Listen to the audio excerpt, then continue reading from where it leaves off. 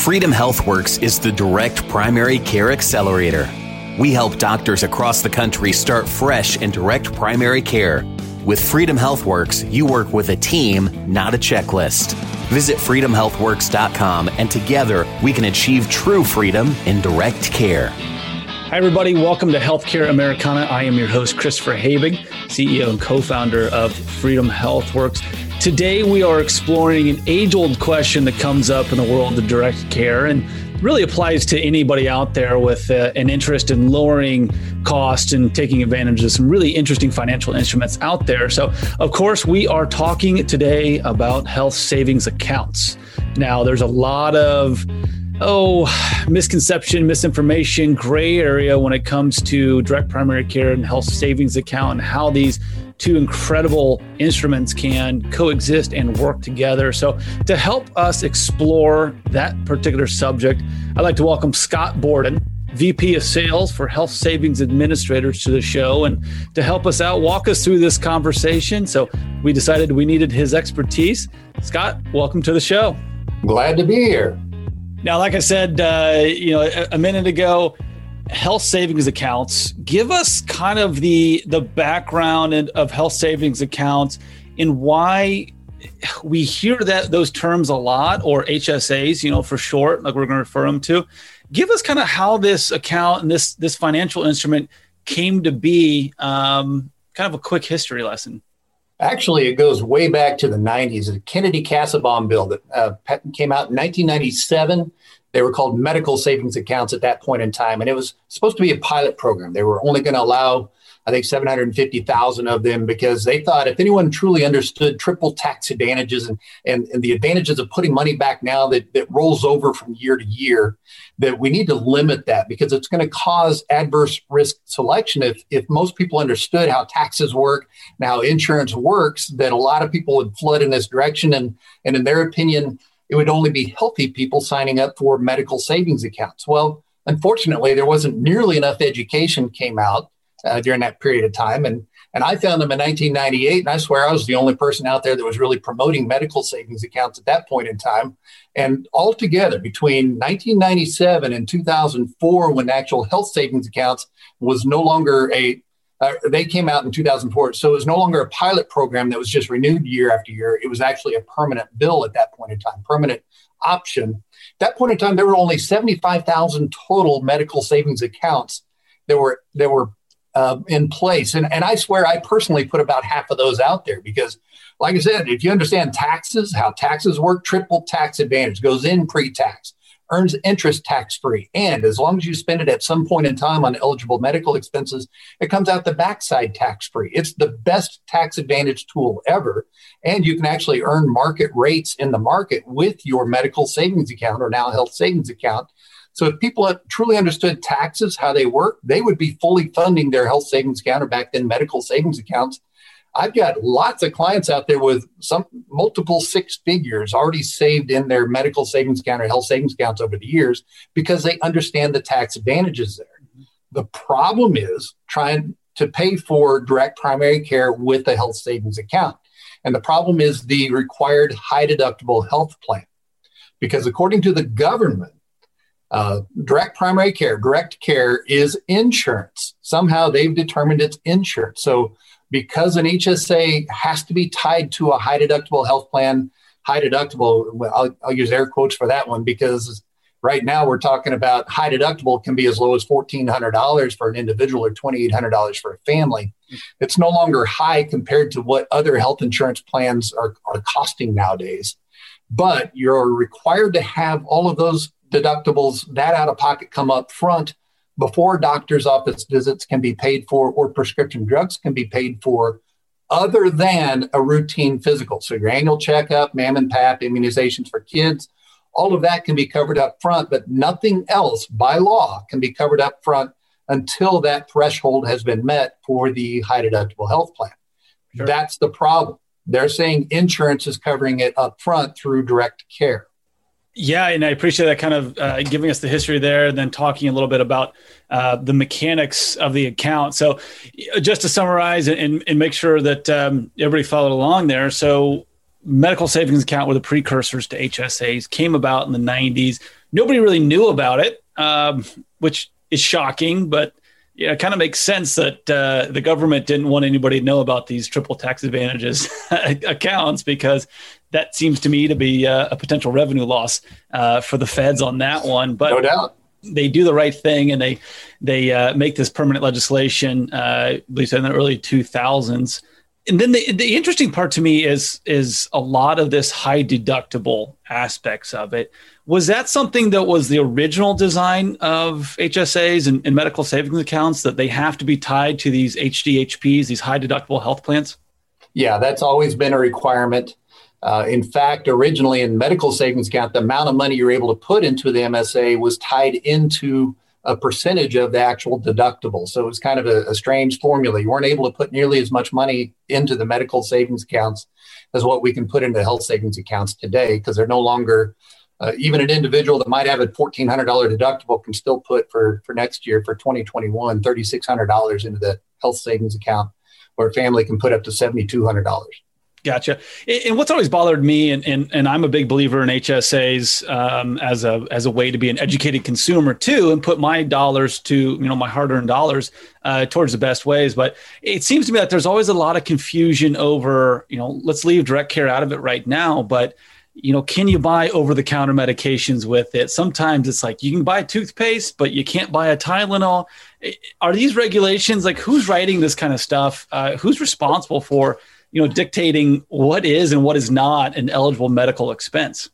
Well, it's publication 502 from the IRS. So good old government bureaucrats get to decide what we can or can't pay for with the flexible spending account, health savings account, health reimbursement arrangements. And you're right. It's like there doesn't seem to be a rhyme or reason to a lot of this stuff that's out there. Why can you pay for this and yet you can't pay for that? So unfortunately, politicians are writing these kind of legislations, and we just try to follow them as best we can. And my favorite part is that, living within the COVID pandemic, a lot of those regulations of what HSAs can cover were completely thrown out the window. And they were like, yeah, you walk into a pharmacy or the pharmacy section of a grocery store, go ahead and ring that HSA up, because why the hell not? Nobody knows anymore, right? Hey, as long as you don't get audited, right? Yeah, that's true. But it's back to legislating with the stroke of a pen. And I'm like, okay, all right, agencies, if you guys don't have anything else to do, then let's really As a disclaimer, we are not recommending you use your HSA to pay for anything else. So we need to put a little disclaimer on here. Recommended. We'll have to say, none of this conversation constitute legal advice on any level whatsoever. We're just looking at options and telling stories about what we've heard in the market, what we've heard coming back from physicians and users of HSAs and employer plans. So now that we have a lot of that kind of backstory out of the way, hopefully it's clear and that people have an understanding of what HSAs are. The big, bright, burning fire is always dealing with Freedom HealthWorks, bringing clients on, answering patient questions. Will my HSA, can I pay for my direct primary care membership with HSA dollars? Okay, so that's a loaded question there. So big time. You're on the spot. We will talk about what some people do. We'll talk about the law. And actually, let's talk about how it works inside the group health insurance plan, the group marketplace compared to individual marketplace too. Because the IRS seems to be very, very clear right now within the group marketplace that there is no legal way to pay for an employer to be involved in payment with the health savings account and a direct primary care doctor. So in other words, if DPC is involved, then that employee would be disallowed from putting money into an HSA on the group marketplace. But outside of the group sponsoring the direct primary care, there is a method out there that it seems to be universally accepted. And I could be corrected. So far, I'm not aware of anyone being audited and having it being thrown out. But if an employee or if a patient were to pay for their DPC physician through a super bill. So in other words, if you receive a super bill from the direct primary care doctor for a data service that also lists services rendered and a total dollar amount. So let's say it's $75 a month. So you receive a super bill from the doctor for $900 on December 8th of 2020, you went in and had your annual physical. This is all we did, all the blood work, so on and so forth, and it was a $900 price tag. Since it's a dated service and services rendered, my understanding, that constitutes an allowable HSA expense. The problem happens when an employer gets involved. That's when ERISA and different laws start to come into play that disallows even that little loophole, if you will, that seems to be accepted. So when the employer is involved, then all of a sudden it does turn into an employer-sponsored insurance benefit.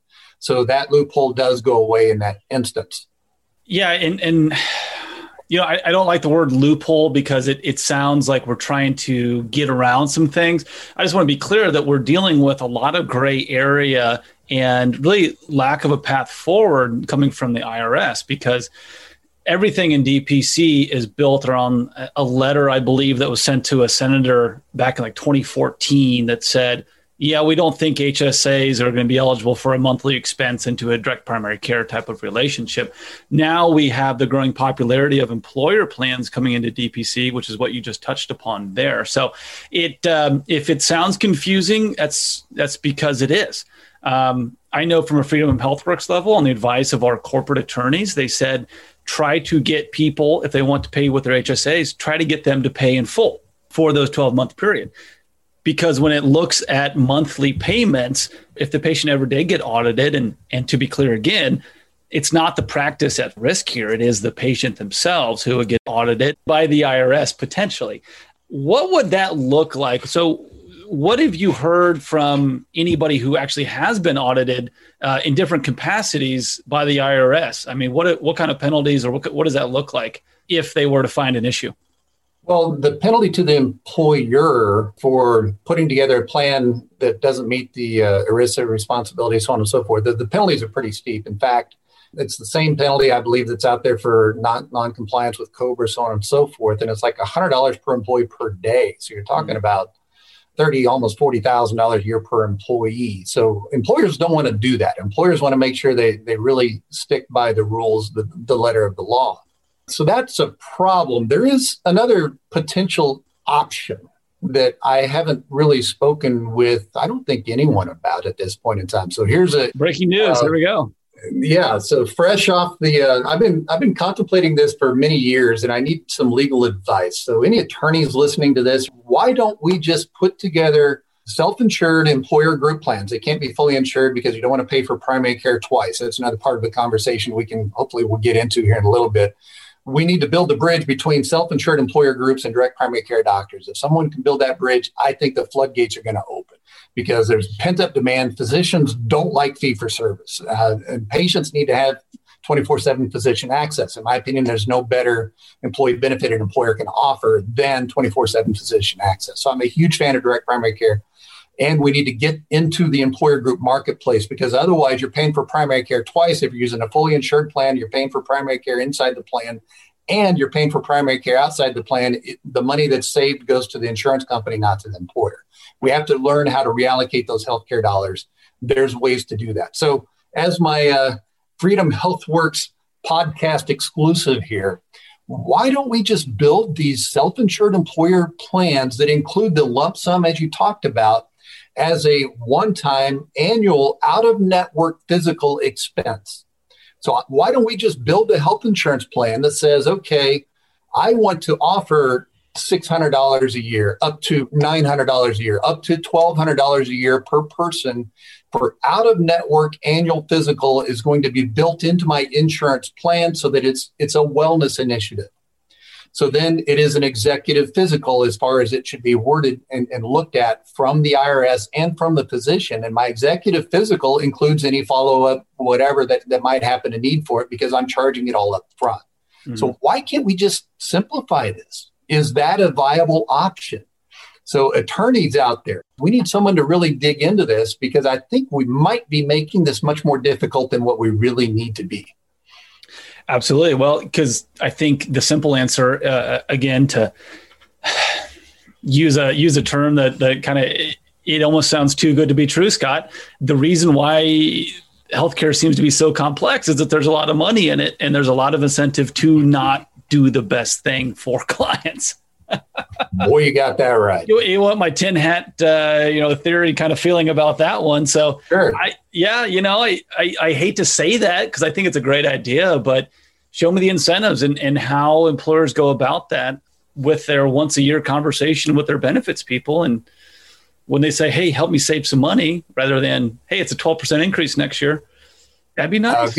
Good question. There are very progressive advisors out there nowadays that there are some that are really doing a really good job of opening up different types of what I call building healthcare consumerism ecosystem, where you've got aligned incentives. Because as you mentioned, incentives are misaligned everywhere in our healthcare system. And one of the worst ones, of course, that we're talking about today is fee-for-service primary care versus direct primary care. There's a huge difference when a physician is incentivized for seeing more people by doing stuff to people is how they generate more revenue. And the physicians that spend less time per patient get to run more people through their office per day. So therefore, they're incentivized by making more money. So the end result is they're medicating symptoms instead of taking the time necessary to help you live a healthier life. Yep. That's wrong. We need to get rid of those incentives. So primary care and fee-for-service need to be separated from each other, in my opinion. And Absolutely. That's the root of really solving the healthcare problem is give patients time with primary care. The whole ounce of prevention is worth a pound of cure. When you're talking about the cost of the ounce of prevention, super affordable direct primary care compared to a pound of cure, a hospitalization, a stroke, a heart attack, and all the different procedures that are done, that there's a huge, huge cost saving potential for our entire country if we can remove the fee-for-service from primary care. Absolutely. We're going to take a quick break here from some of our great sponsors, and we'll be back to dive into that topic and some more. There comes a time when the man of the house must take charge. Family planning is a tough conversation for many, and at Happy Dad Vasectomy, we understand that decision isn't easy. When your family is complete, our no needle, no scalpel, no stitches procedure will give you peace of mind about your family's future. Happy Dad Vasectomy conveniently books appointments within 2 weeks of calling and has locations in central and northern Indiana. Visit happydadvasectomy.com to learn more. Happy Dad Vasectomy, the easiest part of family planning. Healthcare can be complex. If you're managing a chronic or life-threatening illness, Patience Rising is here for you. We built the Patience Rising Concierge to help you navigate stressful health decisions and get the support you deserve. You will find personalized support by calling, emailing, or visiting our website. Our team is standing by to help with your unique situation. Find the help you need today at patiencerisingconcierge.org. Health insurance premiums are rising faster than actual medical costs, and employers everywhere are struggling to keep their heads above water and take care of their amazing team. Most people will never meet their deductible in a given year, so shouldn't there be an alternative to health insurance for people who don't really need it? At Custom Benefit Solutions, we build better benefit solutions by pairing local, direct primary care options with affordable medical cost sharing plans. This creates affordable options for America's small businesses. These companies are able to save money and provide an actual primary care doctor that'll take care of your employees and their families. Employees enjoy getting the care they deserve without struggling with confusing copays or deductibles. Want to learn more? Go to custombenefits.org and talk to a team member today. Custom Benefits Solutions. We solve for care. Welcome back to Healthcare Americana. Once again, I'm here with Scott Borden, and we've been diving into health savings account, and we spent some time talking about some of the issues we're seeing and trying to get a little bit of clarity here. But right before the break, we were talking about the issues associated with fee-for-service, and I want to dive into fee-for-service and how it plays with what most people are familiar with in a self-funded type of insurance policy. So more commercial type of policies, because Scott, in my experience, a lot of people will say, we can't really justify the DPC addition to these plans because primary care right now in our plans is so cheap. Well, that's true. In fact, in a typical health insurance plan, depending on the health of the group, so on and so forth, but across the country, only 4 to maybe 6% of our healthcare costs right now is being spent on primary care. And it's such a small piece. So why would I want to spend more than that on a direct primary care when it should only cost this much? And that's a viable problem, and that's a viable question that a lot of people have. But as we mentioned before the break, the ounce of prevention is worth a pound of cure. Okay, if primary care physicians are stressed and overloaded to the point where they have panels of 2 or 3 or sometimes 4,000 patients that they're trying to take care of, they're given such a limited amount of time per patient that, okay, I've got an office full of people waiting in my waiting room. I do not have any more time to spend with you, Mr. Habig. So therefore, I need to send you off to the specialist. Here's one of my other pet peeves about misaligned incentives. I need to send you off to the surgeon that's going to get compensated to find out and tell you whether or not you need surgery. So the surgeon that will have a vested interest in making sure that you need surgery on that knee instead of something else, why are we sending our patients to a surgeon, the surgeon that is providing the service, to decide whether or not you need surgery? That is something that just blows my mind. So why don't we have a chronic care coordinator, such as a DPC doctor, that can walk someone through all the care necessary in case someone comes down with cancer?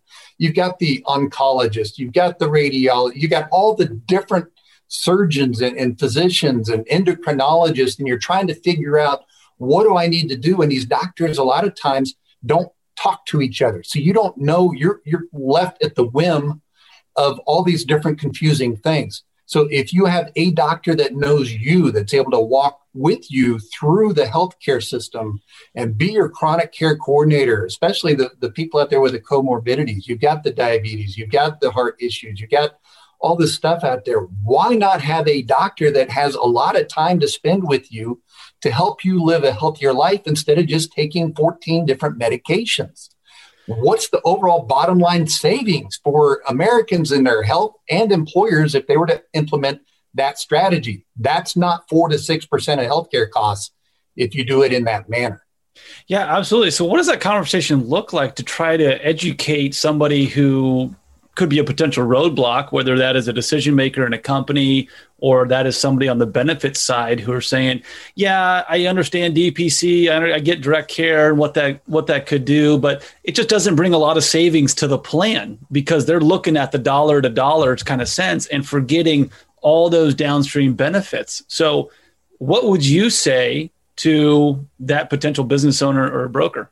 Well, honestly, for some groups, it might not make sense. If you hire a whole bunch of young, healthy people that have no medical expenses to speak of, and you have a hard time getting them to even go in and get a physical once a year, yeah, it's going to cost more for the DPC than what you're going to get in return.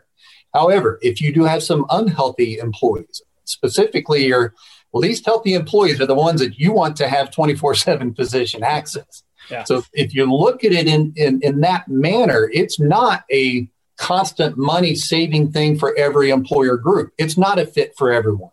But if you do have maybe an older employees or employees that have chronic issues, maybe they're constantly sitting at a desk like I do 7 days a week or whatever, I'm not nearly as active. I have to make sure I get up and get some exercise in at 6 a.m. to make sure that I don't just sit here and have the other health issues that come with sedentary lifestyle set in. But a lot of people don't do that. So where is the line there? It's not always going to be a cash savings. It's not always a financial reason why an employer should do it. But for those employers that do have chronic ill and a substantial number of chronic ill that are spending a lot of money on healthcare, all of a sudden the value proposition grows exponentially for a DPC component for unhealthy groups.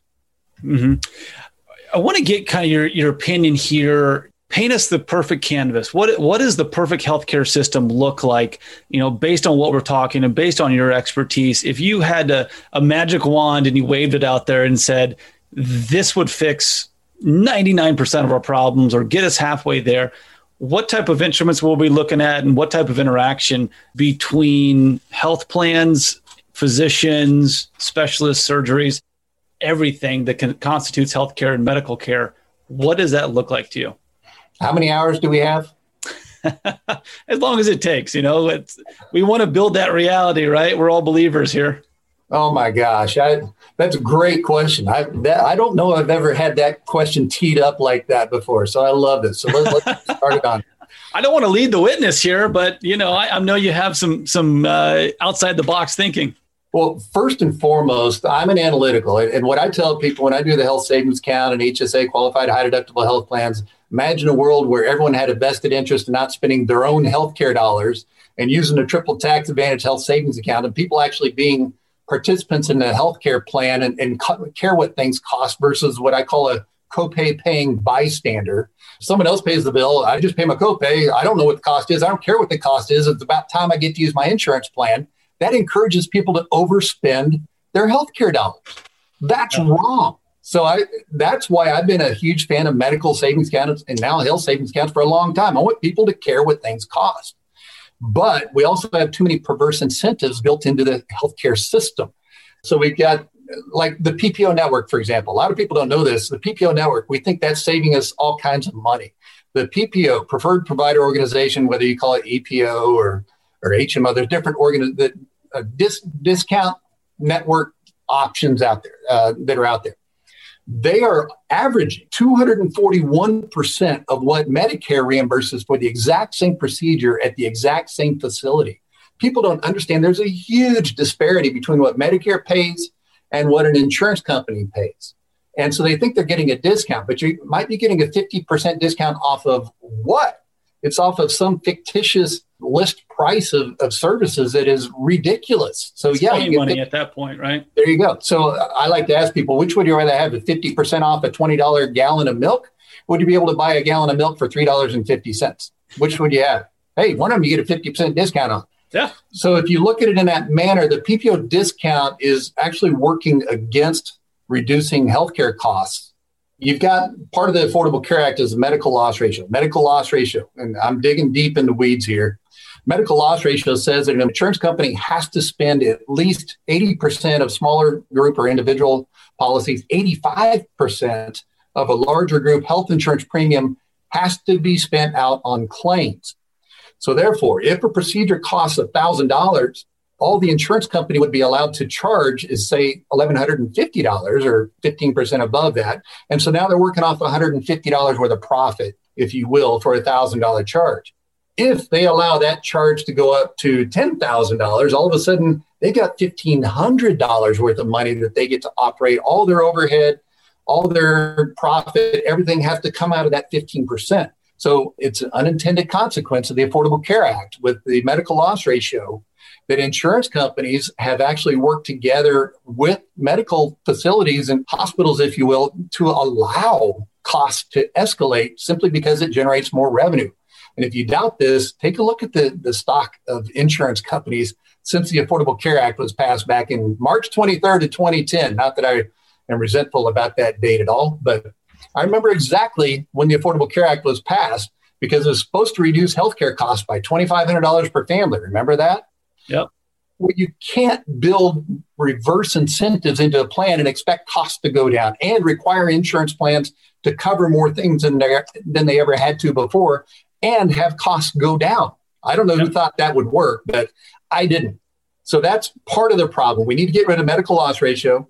We need to get rid of the PPO networks and have direct contracts with hospitals, with outpatient surgical centers, with labs, with diagnostic imaging centers, so that you can get things done at closer to Medicare, sometimes even under Medicare costs. And you need to build a price transparency tool that incentivizes employees for going to the lower cost facilities. All they know is, hey, I went in network, so that's all I know. Well, what they don't know is the difference of in-network costs can be sometimes 10 times greater at a hospital to get that MRI compared to an outpatient facility. But people don't know that. They're both in network. That's all they know. That's all they've been trained. And a lot of times there's no incentive that comes back to the employee for using the lower cost facility. So we've got to build incentivized price transparency tools. We also, I can keep going here. Oh yeah, I mean these are all concepts and things we've touched upon on this podcast. So yeah, keep painting that perfect canvas. Okay. I agree with the high deductible health plan. I don't have a problem with getting rid of copays and requiring people to pay some out of pocket because it allows them to stay involved in the healthcare plan.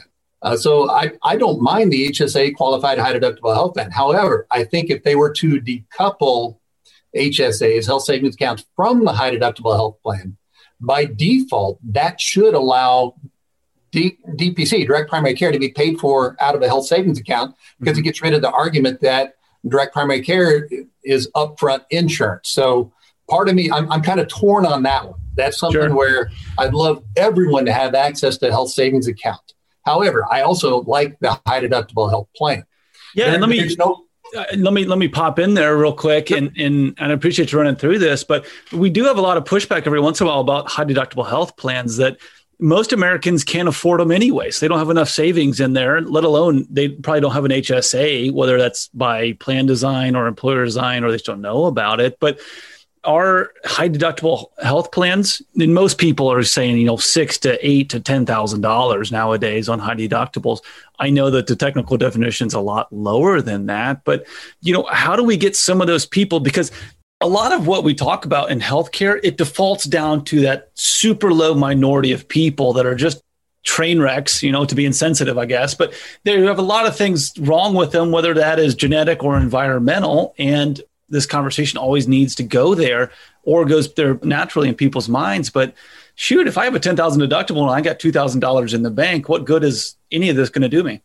Yeah, good point. The average health insurance premium for an individual nowadays is $7,000. For a family of four is over $20,000 a year. Yeah. So my argument with the high deductible health plan is, if you structure the plan properly so that you're moving away from a lower deductible copay plan, which, by the way, this is a little known nugget here, the out-of-pocket maximum outside of the HSA qualified plans can now be over $8,000. So it's actually higher out of pocket to be an ACA, Affordable Care Act qualified health insurance plan. Might start out with a $500 deductible, but it might go 80-20 until you're spending $7,500, $8,000 or more out of pocket. Because the way I look at insurance, I don't care how soon the insurance starts to pay. I want to know how soon I get to stop paying, and insurance is going to start to pay 100% from that point on. That's how you should be looking at insurance analytically. Now, I'm a numbers guy, so that's the way I look at insurance, is analytically.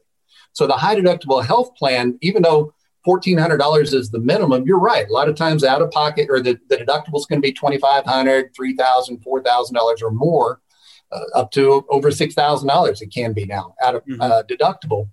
That is a problem. But if you compare it and the cost, the monthly cost, to the lower deductible plan and the monthly cost, what you've got is a method to pay off that deductible, because you might be saving $1,000 or $2,000 or $3,000 or sometimes $5,000 a year for a family they're saving in premium that could be going into their health savings account. So the way I look at it, the first $5,000 of all their medical expenses are paid at 100% with money that would have gone to the insurance company. But if they will be disciplined and take the premium savings and put that into their health savings account in a fairly short period of time, they can then pay off that out-of-pocket maximum, versus if they're spending it all in premium to get that $500 deductible 80/20 plan that might be $3,000 or $4,000 or $6,000 out of pocket. How are they going to pay that off? Do they have that money in the bank either? Because a lot of people don't. So at least, you can pay for it with pre-tax dollars through a health savings account. So for most Americans, that's 20 to 30% savings or more. Most states will give you a state tax deduction. You get federal tax deduction by paying for medical expenses out of the health savings account.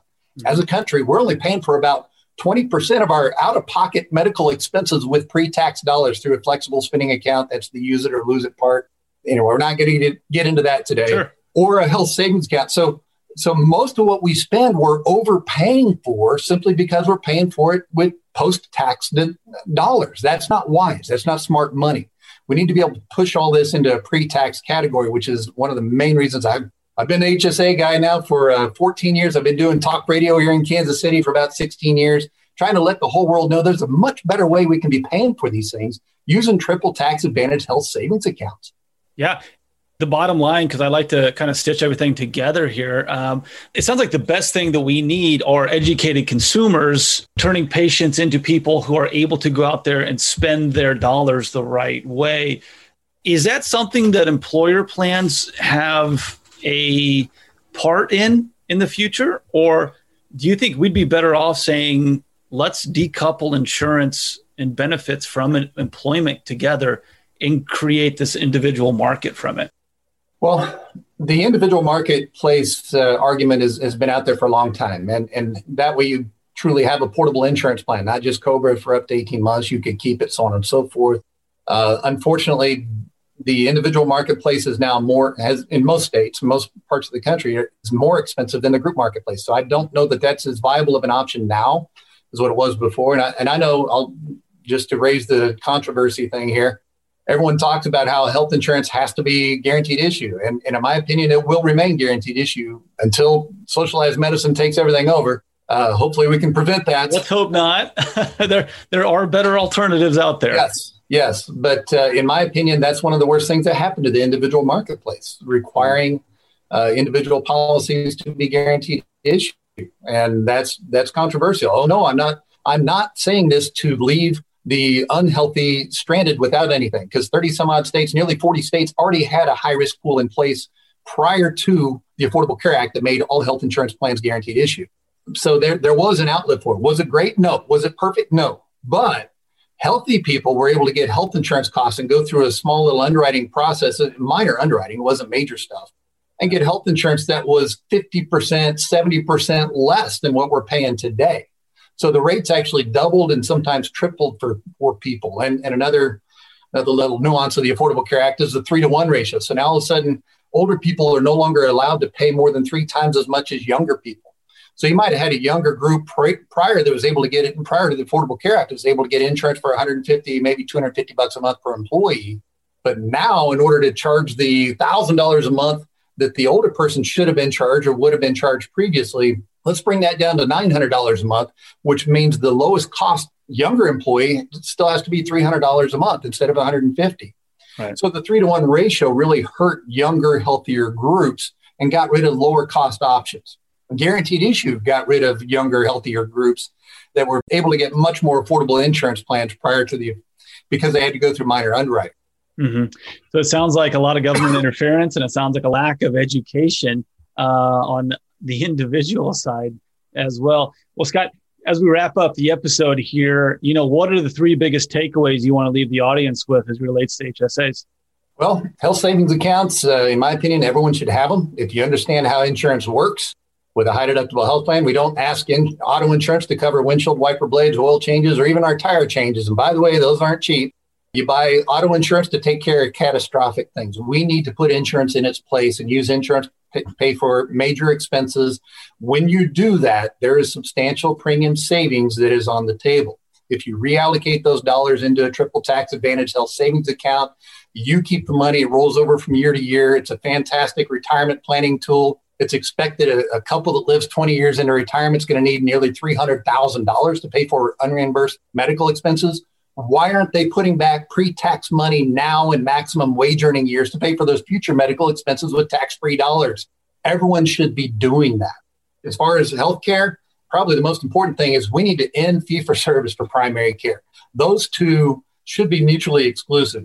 But right now, when you have third-party payers, insurance companies, you've got all these codes and systems that are out there. A physician is spending nearly half, if not more than half their time trying to facilitate payment from the insurance company instead of helping patients live a healthier life.